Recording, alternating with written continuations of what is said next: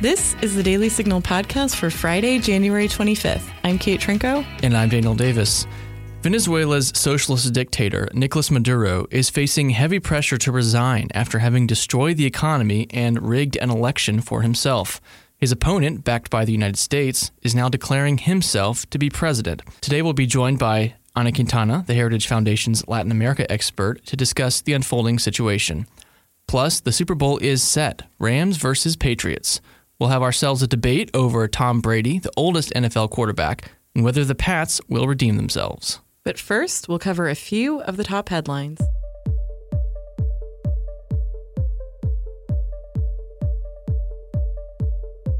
Well, it's a no-go for the Senate on reopening the government and funding the border wall, a package that included the $5.7 billion in funding President Trump has asked for the border wall, as well as temporary legal status for some illegal immigrants, was voted on Thursday.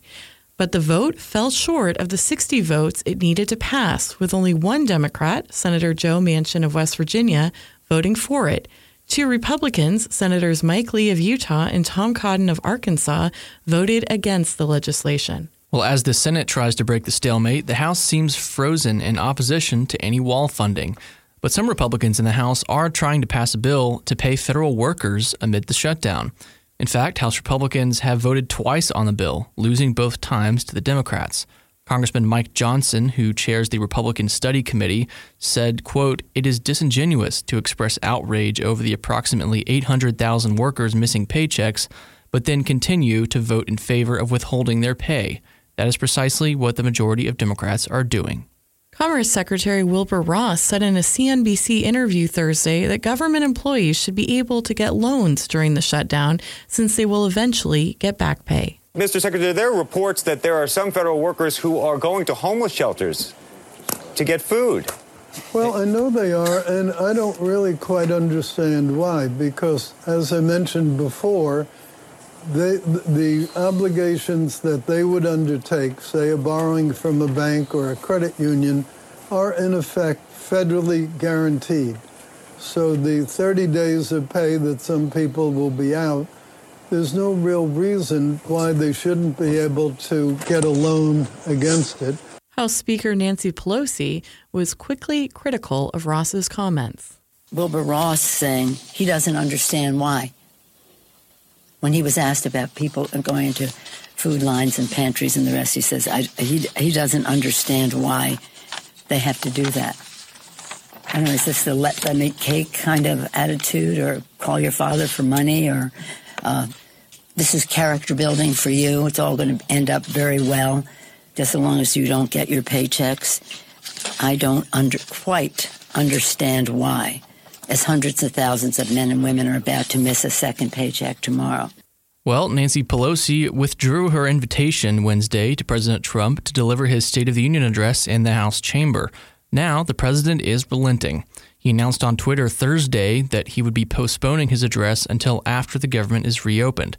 He said, quote, "I'm not looking for an alternative venue for the State of the Union address because there is no venue that can compete with the history, tradition, and importance of the House chamber.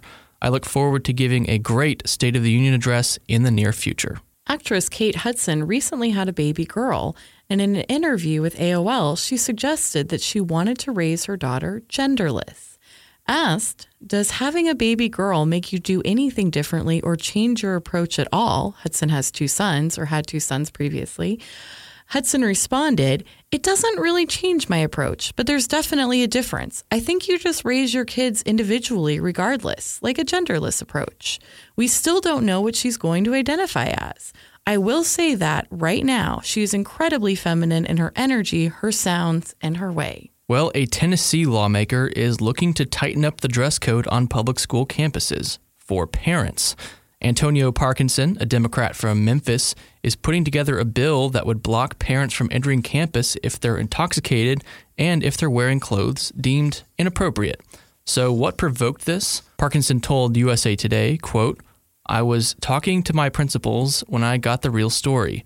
There are parents who are showing up at schools in the office with lingerie on," end quote. Well, the reaction to his bill has been overwhelmingly positive. If it passes a full vote this summer, it could go into effect as early as 2020. Now, I'm just curious what the name of the bill will be called. What do you think, Kate? I have no idea, but I think Cover That Up Act. I wonder what percentage of parents drop off their kids when they're wearing pajamas. Like, I wonder if that's going to be affected. Maybe. I don't know. I know there has been some concern that some parents, may not have decent enough clothing, but this is really just about not being inappropriate. Well, maybe it's just an argument for homeschooling. You can dress however you want when you homeschool. No one wants to see that act. Let's see how that passes. All right. Next up, we're going to talk to Ana Quintana about the situation in Venezuela. Want to get up to speed about the Supreme Court? Then subscribe to SCOTUS 101, a podcast about everything that's happening at the Supreme Court and what the justices are up to. The time for debate is done. The regime of former President Nicolas Maduro is illegitimate. His regime is morally bankrupt. It's economically incompetent, and it is profoundly corrupt. It is undemocratic to the core. I repeat, the regime of former President Nicolas Maduro is illegitimate. We therefore consider all of its declarations and actions illegitimate and invalid. That was Secretary of State Mike Pompeo speaking Thursday at the Organization of American States. Joining us today to discuss the situation in Venezuela and the Trump administration's response to it is Ana Quintana, a senior policy analyst who focuses on Latin America at the Heritage Foundation. Ana, let's start from the beginning. How did we get to this situation where the United States thinks that Nicolas Maduro isn't the real leader of Venezuela? All right, so the quick 30-second wrap-up on that. We'll give you a minute even. A minute? Amazing. That's even better. All right, so Hugo Chavez came into power, was elected about 20 years ago, right? Chavez was elected, subsequent elections, heavy authoritarian-handed, blah, blah, blah, blah, rewrote the Constitution, just made everything, for himself. Chavez dies 2013. He appoints Maduro as his handpicked successor. They have fraudulent elections to reelect Maduro. And then Maduro was reelected again last year in another series of fraudulent elections. I mean, when you have the Socialist Party essentially controlling all levers of power within the government, you cannot expect there to be free and fair elections where the opposition actually has a real chance at any sort of opportunity. I mean, it did not happen. So in January, the United States and 50 other countries said that they did not accept Nicolas Maduro as a legitimate leader. And now we saw the actions of yesterday and today where the United States has now recognized the head of the National Assembly, Juan Guaido, as the interim president of Venezuela. Yeah, so tell us about him.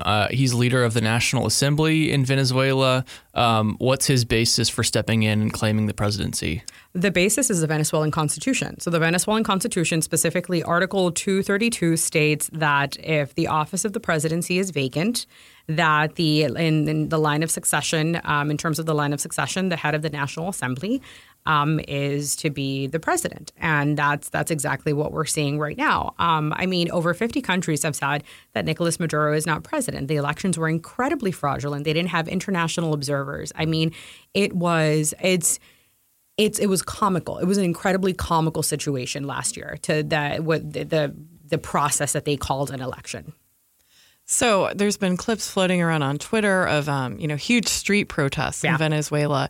Is this really happening? Does this show that there is actually going to be a change? Or I think, we've seen so many times in international stuff, the Arab Spring, et cetera, that protests don't necessarily translate into change. What do you think is going to happen? So I have been following Venezuela literally since Hugo Chavez was elected. And I can promise you the size, the scope, and the wide variety of actors that are now part of the opposition, that's something that's unprecedented. That's something that we've never seen before. I mean, you've never seen people just take to the streets in Venezuela. I mean, you've seen protests before, and you've seen people kind of, anti-government demonstrations.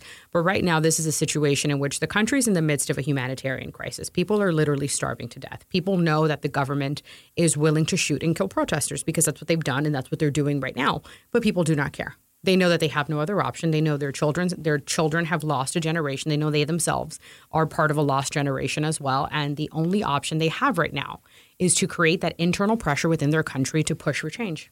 So the military has been backing the Maduro regime largely because they've just been bought off, essentially, given assets.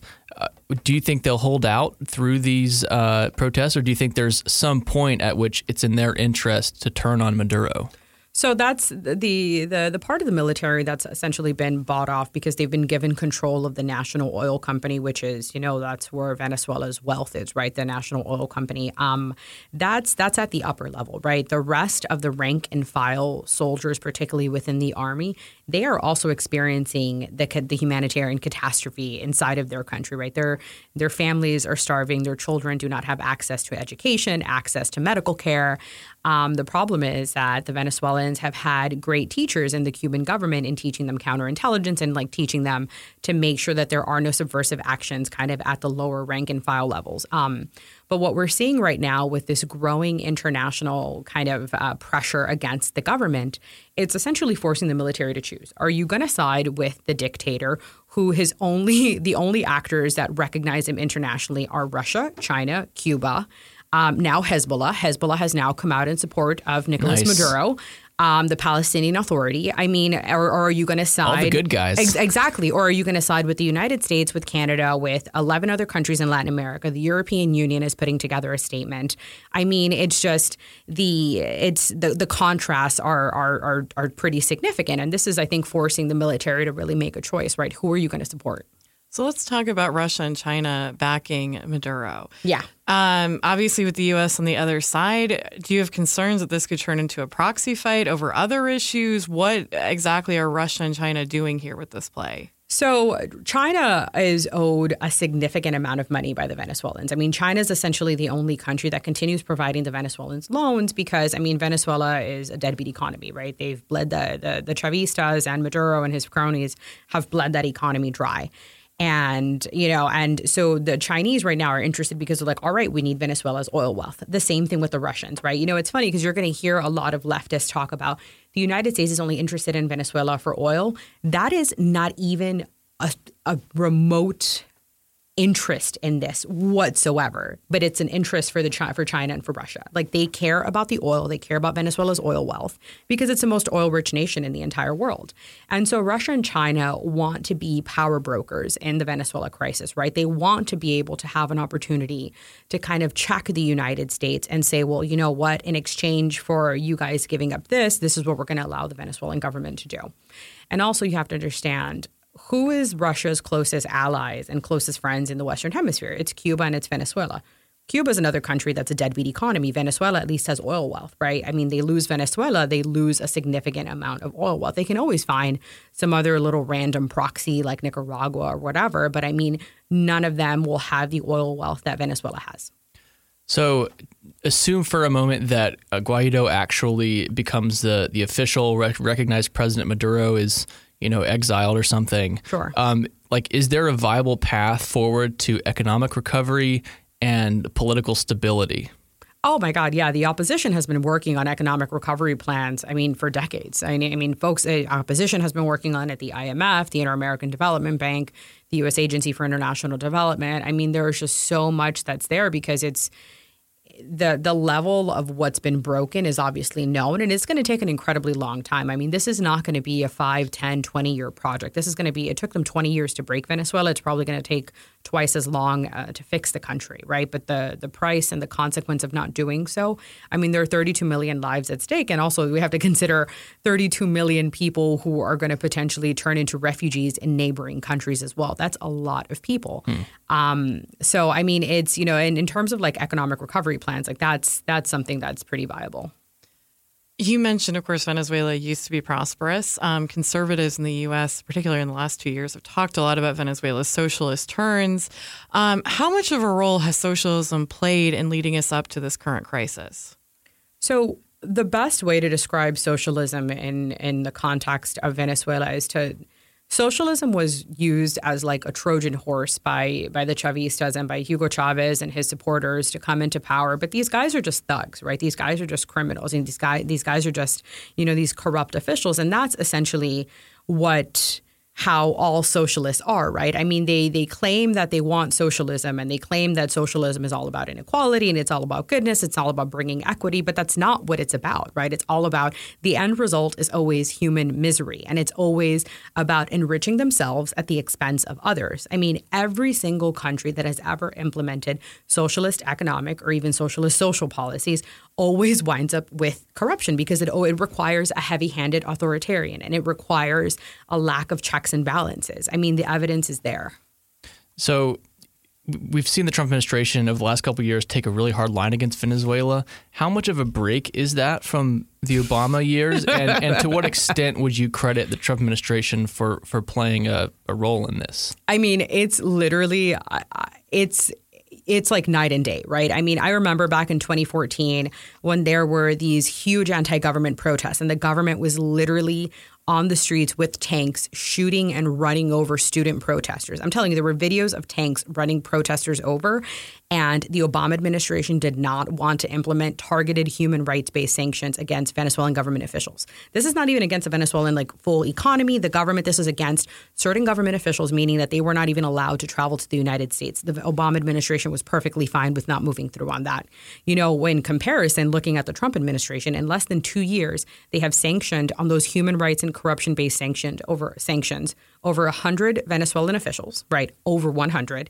They have designated the vice president of Venezuela as a drug trafficking kingpin. I mean, that's information that the Obama administration had. They did not act on. That was Secretary Mnuchin's first act in office. I mean, they have done a lot, and they've also rallied a region that has been really reluctant to be forward-leaning on Venezuela, which is, I mean, they never did that for Cuba.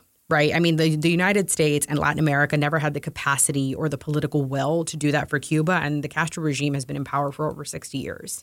So I think it just says a lot that within the last 2 years, you have an administration that's criticized for not caring about human rights. It's not that's criticized for not caring about partnerships or, our regional allies or caring about the Western Hemisphere when it's actually the polar opposite. All right. Well, Anna, thanks so much for coming and explaining. We'll see how things go in Venezuela.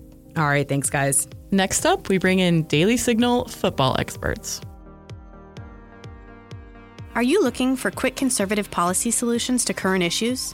Sign up for Heritage's weekly newsletter, The Agenda. Each Tuesday in The Agenda, you will learn what issues Heritage scholars on Capitol Hill are working on, what position conservatives are taking, and links to our in-depth research. The Agenda also provides information on important events happening here at Heritage that you can watch online, as well as media interviews from our experts. Sign up for The Agenda on heritage.org today. Okay, well, as you folks know, I am not a sports person, but with this thing called the Super Bowl coming up, I did want to talk about the team called the Patriots, overtime rules, and Chick-fil-A. All of this was told to me to discuss by Lauren Evans, who is one of the people joining us today. She is a producer at the Heritage Foundation, and we have Heritage's John Cooper, a media relations guru. So, Lauren and John, the first question I want to ask you about is, I understand the Patriots are back in the Super Bowl. I thought all good Americans hated the Patriots and didn't want them to be in the Super Bowl every time. Thoughts? You are correct. All good Americans hate the Patriots. John? I mean, if you boil it down that simple, then sure, there's going to be some hate blockers going up for the people who don't like good football. But, it's like James Franco said, they hate us because they ain't us. And it's kind of the worst case scenario because it's America's least liked team. And then no real football fans like that the Rams went to L.A. So the fact that they went their first year after moving to L.A., it's not a great Super Bowl. Okay, but seriously, John, I understand you're a Patriots fan, but I mean, they've been in a Patriots fan who's from South Carolina, which is technically problematic. Virginia. Get it right, Davis. Virginia, still the South. Anyway, but I mean, the Patriots are in the Super Bowl, it seems like every year. They keep winning. Come on, we root for the underdog. It's like the Yankees, man. Hey, at the end of the day, like Tom Brady said before the AFC Championship game, everybody thinks that they're the underdog because everyone was saying the Chiefs, that high-powered Patrick Mahomes offense is going to knock them out. Phillip Rivers, even in the divisional game, can go into Foxborough and beat the Patriots. None of that's happened. Brady's come through. They've actually been the underdog this year, and they've proven over and over again they're still the team to beat, and the road to the Super Bowl goes through Foxborough. Just can't argue with that. Brady's been a starter for 17 seasons. He's been to the Super Bowl 8 times with a 9th one coming up. And, of course, he's won 5 of those Super Bowls. And I think he's slightly favored to win this one as well. So can't argue with that. I do appreciate the fact that someone who's been a quarterback since I was in 2nd grade is still a quarterback. It's pretty impressive. He was the 199th pick in the NFL draft, 6th round. So he's really shown like he's not only a great quarterback, but you have a great system with Bill Belichick. Year in, year out, guys like Josh McDaniels running the offense. But Brady has shown over and over again, not only is he great, not only is he in a great system, but he elevates the play of those people around him. Julian Edelman on any other team, he's so-so. Okay, but isn't Brady, I mean, from my very limited understanding, he has this extremely restrictive diet that's like vegan, no peppers or other nightshades. They have a private chef in their home. Like, he seems very intense in a weird way. That's what all great athletes are at the end of the day. The ones that really excel and succeed at the highest levels, they really devote their lives to being able to achieve that level of success. His diet is definitely something I could not stick to, no matter how many Super Bowls were involved. But, at the end of the day, that's what he wants to do, and it's worked out for him, so you can't argue with that. And Cooper mentioned it, he is old. Like, for the NFL, he is so old. He's the oldest non-punter or kicker in the whole NFL. He is 7 years older than the second oldest person on the Patriots. Jared Goff, he's the quarterback for the LA Rams. Kind of like Daniel, he was in the 1st grade when Tom Brady won his first Super Bowl. Not even when Tom Brady was drafted. Daniel, you should have gone somewhere different in life. Well, to even top that, the coach of the Rams, Sean McVay, is 32. Tom Brady is 41. He's 9 years older than the coach of the team he'll be facing off against in the Super Bowl. Pretty crazy. All of this helps me to respect the Patriots, but I don't understand how someone who's not from Boston or New England can legitimately be a Pats fan without just being a bandwagon. Hey, at the end of the day, all I can say is loving watching football all my life. Started watching Tom Brady. I was like, I like that guy. And over time, as the years go by, you fall in love with the player more, and as a result, you start rooting for the Patriots. If he retires, are you going to stop being a Pats fan? Not at all. I'll keep rooting for him. If they start losing real bad, having losing seasons, will you start, if your hometown gets an NFL team? Well, at this rate, Brady's going to play till he's 60, and, they'll never stop losing. So I don't even think that's a valid question. But at the end of the day, if Brady is always have a soft spot 20 in my heart years for him. from now, oh my gosh. Okay, one other thing I wanted to bring up. You guys are going to have to provide the context because I don't understand this. But I understand most of America who follows football is really upset over something that happened regarding overtime this weekend. Can you guys share your thoughts? So in college football, when it goes into overtime, both teams get a shot of making either a field goal or a touchdown. In the NFL, you do a coin toss, and the first person to score wins. So if you win the coin toss, you're much more likely to actually win the game. And that's actually what happened in both the NFC and the AFC Championship this weekend. And it just kind of stinks because you're leaving the game to a coin toss, and it went 4 quarters and was a tie. I mean, they decide who gets the ball first, and who is going to lead off set the momentum and set the tempo for the game itself with the coin toss. I don't have a problem with deciding the overtime based on that as well, because if you're truly good enough to, let's say you lose the coin toss, if you're truly good enough and deserve to beat the other team, then you will stop them when they have the ball and are driving on the field against you. Kansas City, in this instance, couldn't do that because Brady was just on fire. I think he was 2-0 in playoff overtimes before Sunday, and of course is now 3-0. So he's got a track record of just like once it gets to overtime and the board's kind of reset, he just mows you down. The Chiefs, didn't have a good defense all year. I think they were the 31st ranked scoring defense all year. They proved that they could not stop him. So, yeah, I think there's some like sour grapes among the anti-Patriots crowd because, Brady won the coin toss. But if Kansas City had won, that Patriots defense really showed in the fourth quarter. They were kind of falling apart, and Mahomes was kind of getting into a rhythm and was able to kind of pick them apart with Damian Williams underneath. So they very well could have won, and I don't think we'd be having this conversation. So, at the end of the day, I think it's a good it's a good rule. It provides for a lot of drama because you really want to see who wins that coin toss, but then also can that team drive the entire length of the field? Can they score a touchdown? Because they have to score a touchdown. That's the other thing here. No, you can win on a field goal. You can win on a field goal, but only after your first possession. So if the Patriots had gone down and kicked a field goal on the opening possession, the overtime period would have kept going, and then Kansas City would have a chance to either score a touchdown or kick another field goal to tie it, send it to another overtime period. Basically, each team gets one shot to score a touchdown on their first possession, and if they don't, then the next score wins. So, play defense. If you play defense, you're alive. But the most exciting football game, college or professional, was the Texas A&M LSU game that went 7 overtimes. That was awesome, and that's what the fans deserve. So when we have these How late games, did that go? It was a long one. It was past midnight. Wow. Yeah. But That sounds horrible. It reminds me of the 21 innings baseball game. That also sounds horrible. Well, and it's different too. The format's different because in college, each team, like Lauren said, you each get a shot regardless of what the other team does. You start out at your opponent's 35-yard line, so the field is already artificially shortened. And let's say the first team that gets the ball, if they kick a field goal, that changes the calculus for the other team a little bit because, okay, now they know, okay, I either have to tie the game or I have a chance to win the game. Or if they didn't score at all, then they have a chance to win outright, even if they just kick a field goal. So if you were to implement the college rule into the NFL, I think you'd be taking a ton of the drama out of the process because NFL teams are so good that if you start them out at the 35-yard line from the get-go, you're taking out a lot of the drama, the opportunity for big plays. You could start them out at the 20-yard line. Yeah, well, I mean, that'd be even worse because you're shortening the field closer. even more. Oh, I see what you're saying. Yeah, so I think having them basically have another quarter of action pretty close to it is really the best. Why not start them off? They're all why so not much start better. them off on the other team's 30-yard line and give them 4 downs to score? Well, that's basically the 4 downs idea is interesting, but even then you're kind of going the other direction and basically turning it into Hail Mary or bust kind of situation. Well, just allow which makes them a it kickoff. interesting. Just allow them a kickoff instead of putting them on a certain yard line like they would on any other possession. Well, they already do that. Yeah. So, I mean, if you win the coin toss, you elect to receive. Every team elects to receive it in overtime because they want to score first and end the game. But, you get the kickoff and then you run your offense from there. But I think, there is a certain element of it's kind of a bummer when the other team doesn't get a go at it. But then the unsympathetic part of me, because I'm a terrible person, is basically you should have stopped them on defense. So, okay, well, on that admission, let's slightly switch the topic. I've come full circle. I want to discuss food, which Tom Brady won't eat. Lauren, you said the stadium has amazing prices, and I'm also wondering, do either of you have, Kelsey Harkness suggested I ask this question, favorite Super Bowl foods you like to eat?